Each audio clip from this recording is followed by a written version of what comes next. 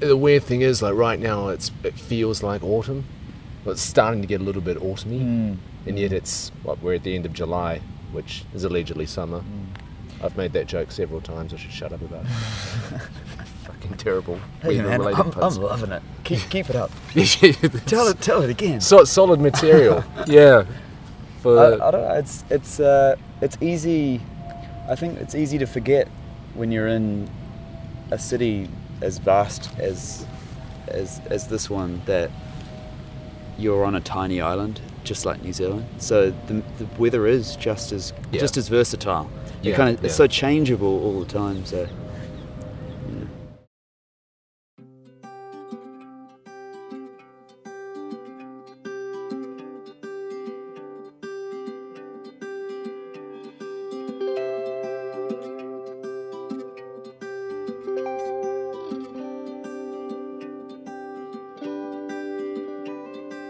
Mister with a silver tongue, put down your guns. I'm Michael Oliver, and this is To Londoner, a podcast about Kiwis who scaled the summit of the peak, better known as London. 'Cause his vow was taken by the flames. London is synonymous with music, and it's been the place where some of New Zealand's best musicians have produced some of their greatest work. Singer-songwriter Jessie Will moved to London from Auckland in 2013 and is on the same path that the likes of Don McGlashan and Neil Finn went before him. We met up in an East London park on a chilly July afternoon and talked music, werewolf Michael Jackson, and awkward metaphors. Mostly mine. Okay, entirely mine.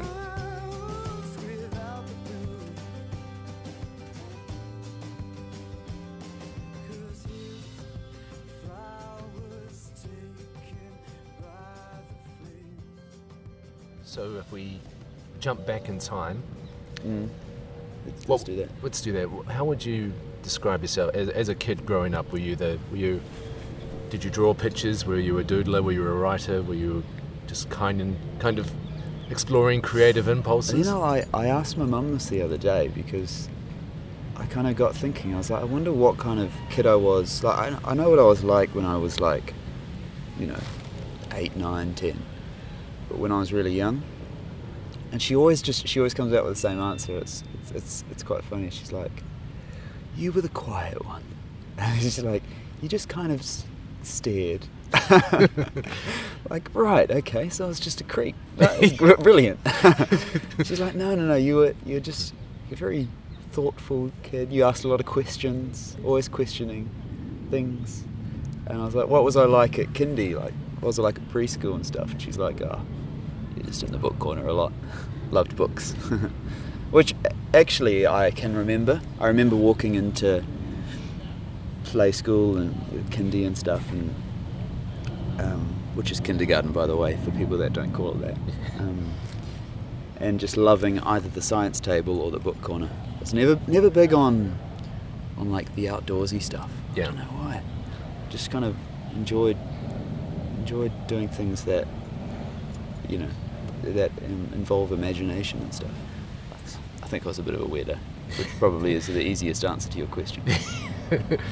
What were you like as a kid? Very strange. I was just weird. Yeah. I think the polite term now is introverted. Yeah.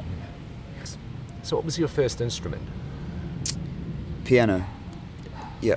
So When did you pick that up?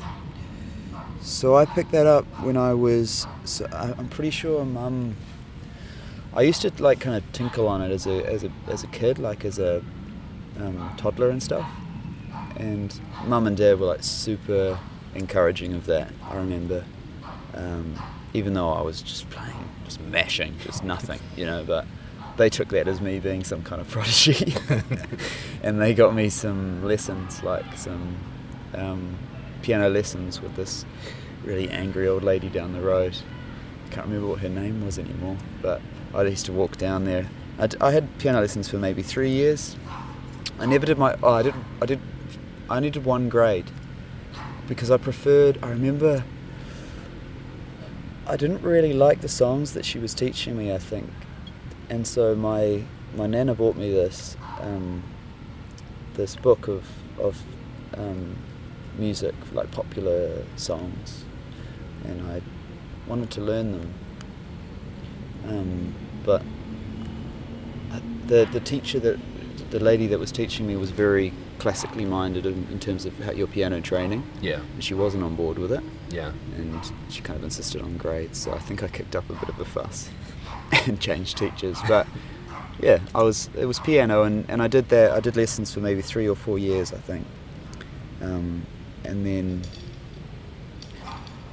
that was also when I started singing, I think, as well. I'm not sure if that was going to be your next question, but I'd sing along as I played, I think. It's difficult to remember. How old were you at this time? You mean when I was standing on a cardboard box stage in my bedroom and belting my lungs out to Michael Jackson? Probably about 10 or 11 is when I went through a big old Michael Jackson phase. And I remember my older brother scaring me into thinking that Michael Jackson was actually a werewolf, and I was distraught. It's like this is the end of my I can't take this guy seriously. Yeah. All right, you are some kind of subhuman creature. Listen, your music can go to hell. How can I love you so much when you're a werewolf at night? It's not okay. Look, there are other pastimes. Yeah. And I was like, it looks so much like makeup. How is it that that's actually what you turn into? Yeah. But I was horrified by that. But I think from the piano lessons I started singing. In private, I was always a little bit ashamed of singing, and I think in a way that's kind of bled into what I'm like now as well. A little bit. I'm never fully into looking into the audience's eyes when I'm performing. I find it a little disconcerting. I know that there's singer-songwriters out there that love to just eye their audiences and look straight at them. But never been on board with that. I like my barrier. I'm more than happy to share, but I like my So would you prefer a smaller room to a larger room where people's faces just kind of bleed into each other? When I came here, I always envisaged how wicked it would be to play large venues and festivals. And I've played a couple of festivals and some pretty large venues and stuff. And I think I prefer intimate shows. Yeah. Which is a recent kind of thing for me. Just because the songs work better when you're sharing with a smaller group. I think it's just because when you've got larger crowds, with that comes noise, chatter at the back, things like that, which can always be a little disconcerting. There's nothing more beautiful than when you have a silent room, and also nothing more encouraging, because that either means you're doing a terrible job, but usually means you're doing a great job because they're listening. But you can feel that the energy of a room when you're playing in it anyway, and kind of grasp what's how it is. And I've found that the intimate spaces work better for me, which is why I'm excited about the shows that are coming up, because they're with So Far Sounds, who always put on really nice intimate shows. Should be good. So what struck me about not only listening to your recorded music, but I went to a gig of yours just down the road at a place that escapes me right Paper now. Dress Vintage. Paper Dress Vintage. Another an intimate spot as well. Yeah, the place that doesn't seem like it lends itself to music, and yet it was a really nice kind of welcoming atmosphere. And what sort of struck me about your work and what you do is that I wouldn't say it's like a lullaby, but you feel like you're just going on a nice walk.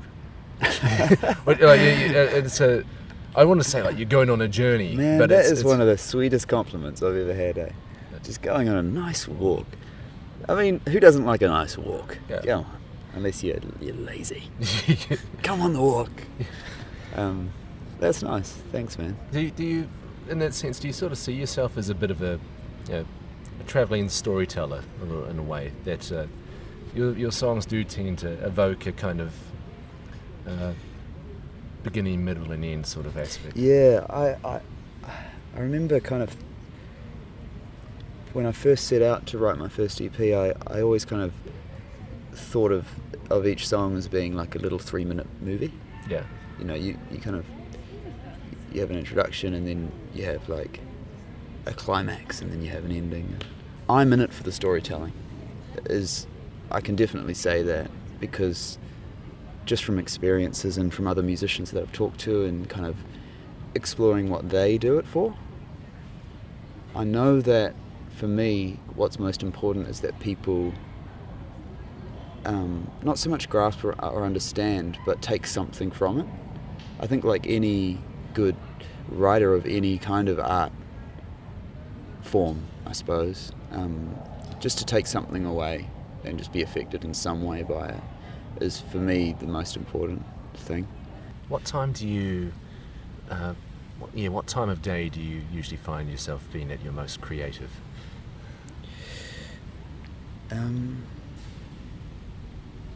I'd say naturally the evening would be for me the most creative. It kind of depends, you know. If you're kind of working during the day, then obviously you're going to be forced to write in the evening. But the best writing seems to get done when you're not forced into it, when you have that kind of freedom to just pick up your guitar, you know, almost kind of instinctively. You just feel like a little strum. That's always for me when the best ideas come. If I sit down and I pick up the guitar and I go, right, I need to write something because I haven't released something for too long, you might get the odd little idea, a little kind of moment, but yeah, for me, I don't know, I like to designate a bit of time, like a couple of weeks where I'm like, right, I'll leave all that time open just to kind of let ideas flow in. Are you a night owl? Yes, yeah, definitely a night owl. I'd say I'd be at my most productive probably after midnight.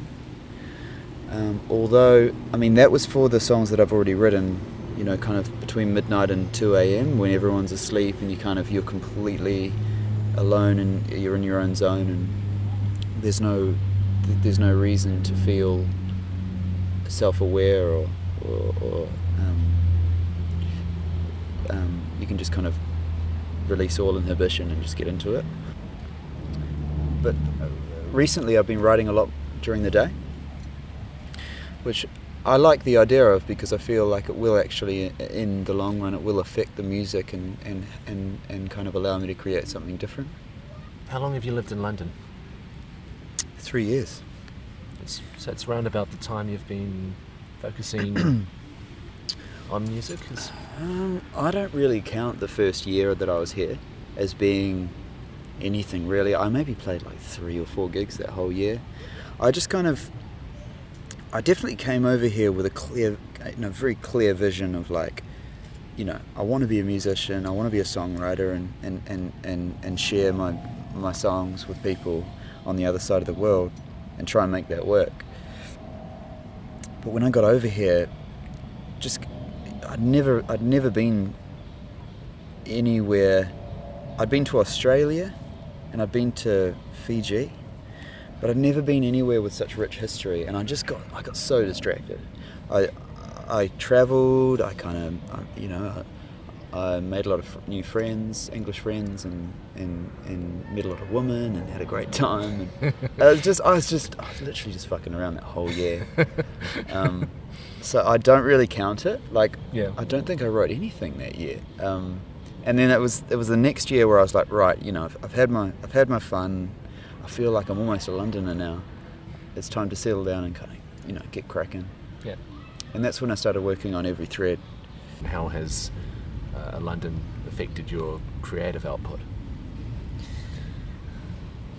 It's such a good question because, yeah, I don't see it explicitly, but it's got to be there somewhere. Like, it's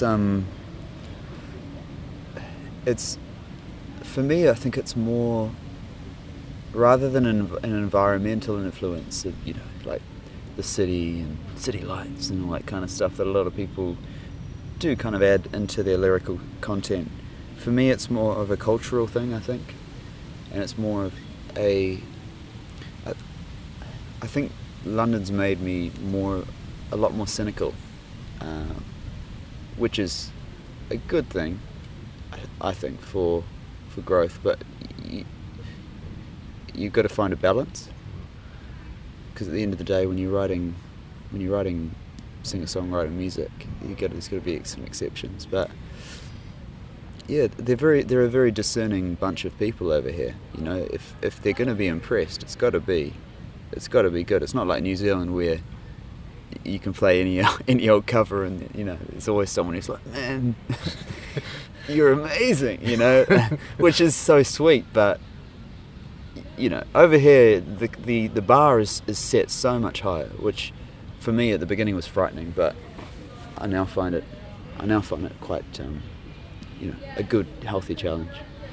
It's interesting you mentioned covers, as your covers. You know where I'm going with this.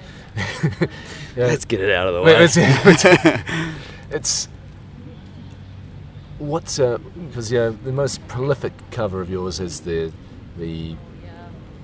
How do you feel about like the term viral? Like your viral cover of a Taylor Swift's "Shake It Off." Like, do you think this was just, you know, this was my take on it, and you were just surprised that it went as far as it did? Or see, this is where the cynicism kicks in, because the internet's a bit weird. Like it's such a crazy machine, and everybody has their kind of 10 minutes of fame on the internet. Not everybody, but a lot of people do. Do you know what I mean? It's the turnover's so quick of what's trending and what's going on, and it was a moment, and it happened, and it was amazing for me because it was kind of my first taste of some real kind of solid credential to add, and some real encouragement. Mainly for me was just the industry encouragement that I got from that was so good, and I'm really appreciative for it. Yeah. For those who may not have been aware that you were, what was the story behind what happened? Well, I put it up on Twitter, and I tagged her handle in it, and I put up a little cheeky comment about Taylor Swift. Oh, I can't remember what it was. What was it? It was actually, I'm quite proud of it. Well, I can't claim the idea completely. My girlfriend was partially responsible for coming up with the idea, but it was so the thumbnail had me sitting there with my guitar, and my facial hair was a bit lengthy at the time, and I tagged Taylor in it, and I said, "Do you love Taylor Swift but wish she had a beard?" And then here's the next best thing. And I put that on Twitter, and I put it up on Facebook, and you know, it got the usual amount of likes and stuff. But I guess it was just a right time, you know, right time, right moment kind of thing. And I guess if she does, I don't know if she or her management do, scroll through everything, I feel like that would stand out. Yeah. You would be like, what the fuck is this? Who is this guy? You know. So, yeah, I would because I haven't spoken to Taylor Swift about that specifically. Like, you know, what was it? You know, that got your attention. That's what I kind of assume it was just that comment. Yeah. Being a bit different. Yeah. Yeah. So yeah, it was good. It was good, and that song's forever in my set list. And the player's gonna play, and the hate is gonna hate, but baby I'm just gonna shake.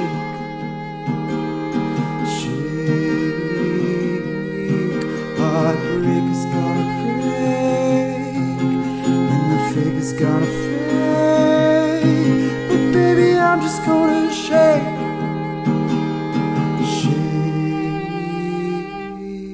Shake it out.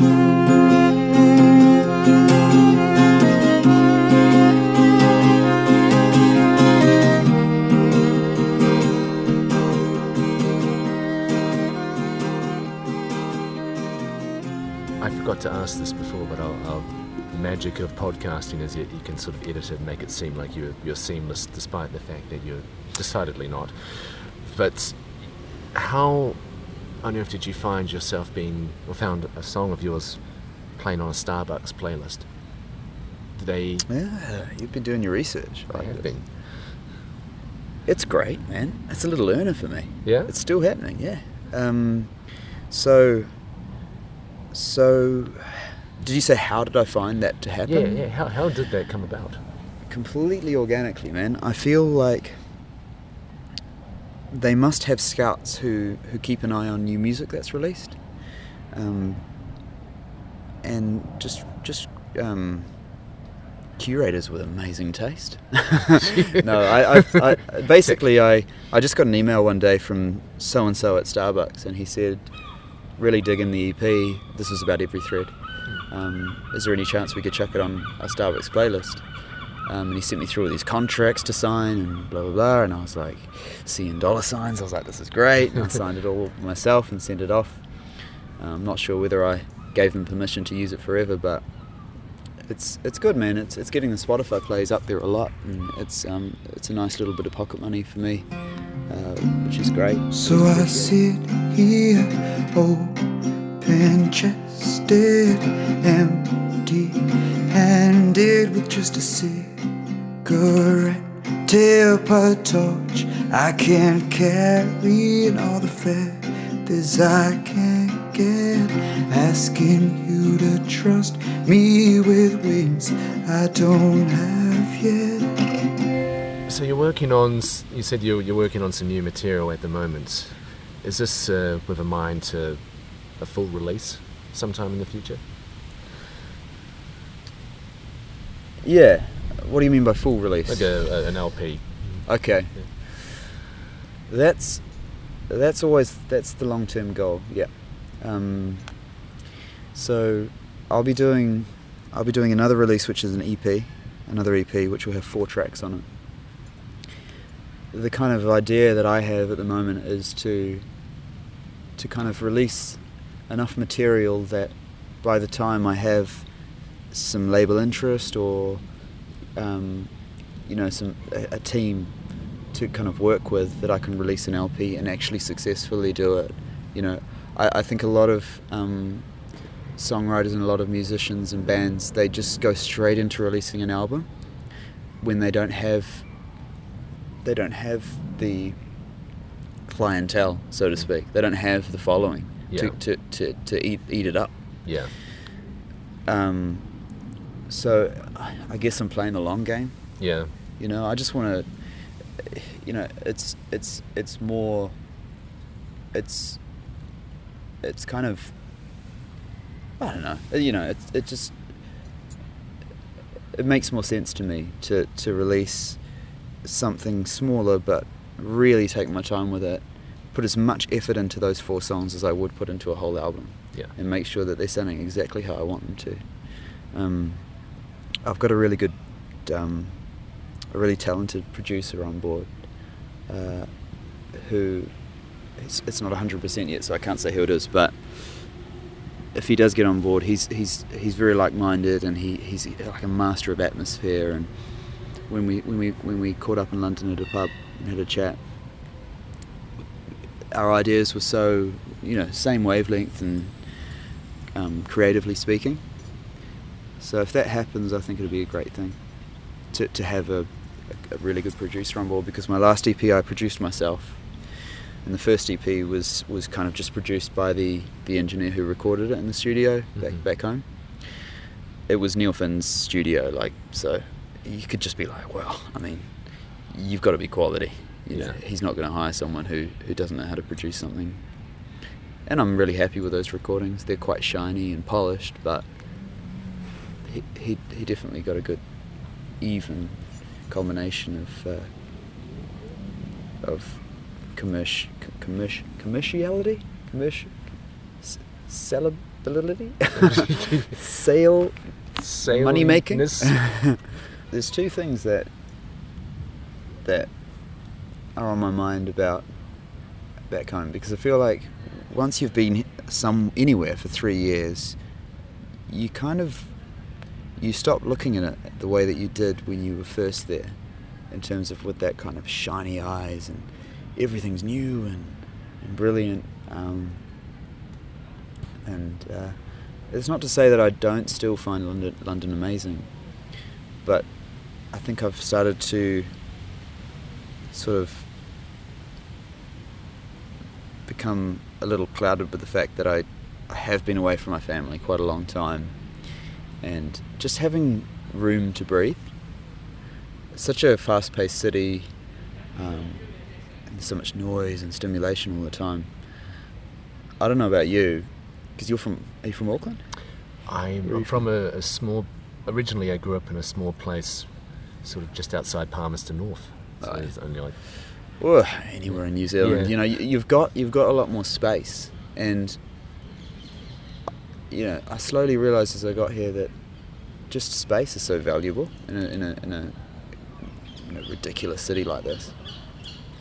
So just kind of having a bit of room to do what I do without the knowledge that there's someone listening in, or someone trying to sleep, or at a park someone's watching. Creatively for me that's pretty important, just to kind of be isolated, which is why they have studios that you hire out and stuff like that over here, little spaces just to have your own thing. So yeah, family and just kind of nature and the room to breathe back home. I miss them a lot, but I'm not done here. There's still a lot more to do. There's a spider on your shirt. Right there. He's a nice dude. He wants that beard. He does want that beard, yeah. Or maybe the chest hair. Maybe that as well. He's under your collar. He's really not. He's not going to bother you. He's pretty small. No, he's all right. If he's not. I'll get him.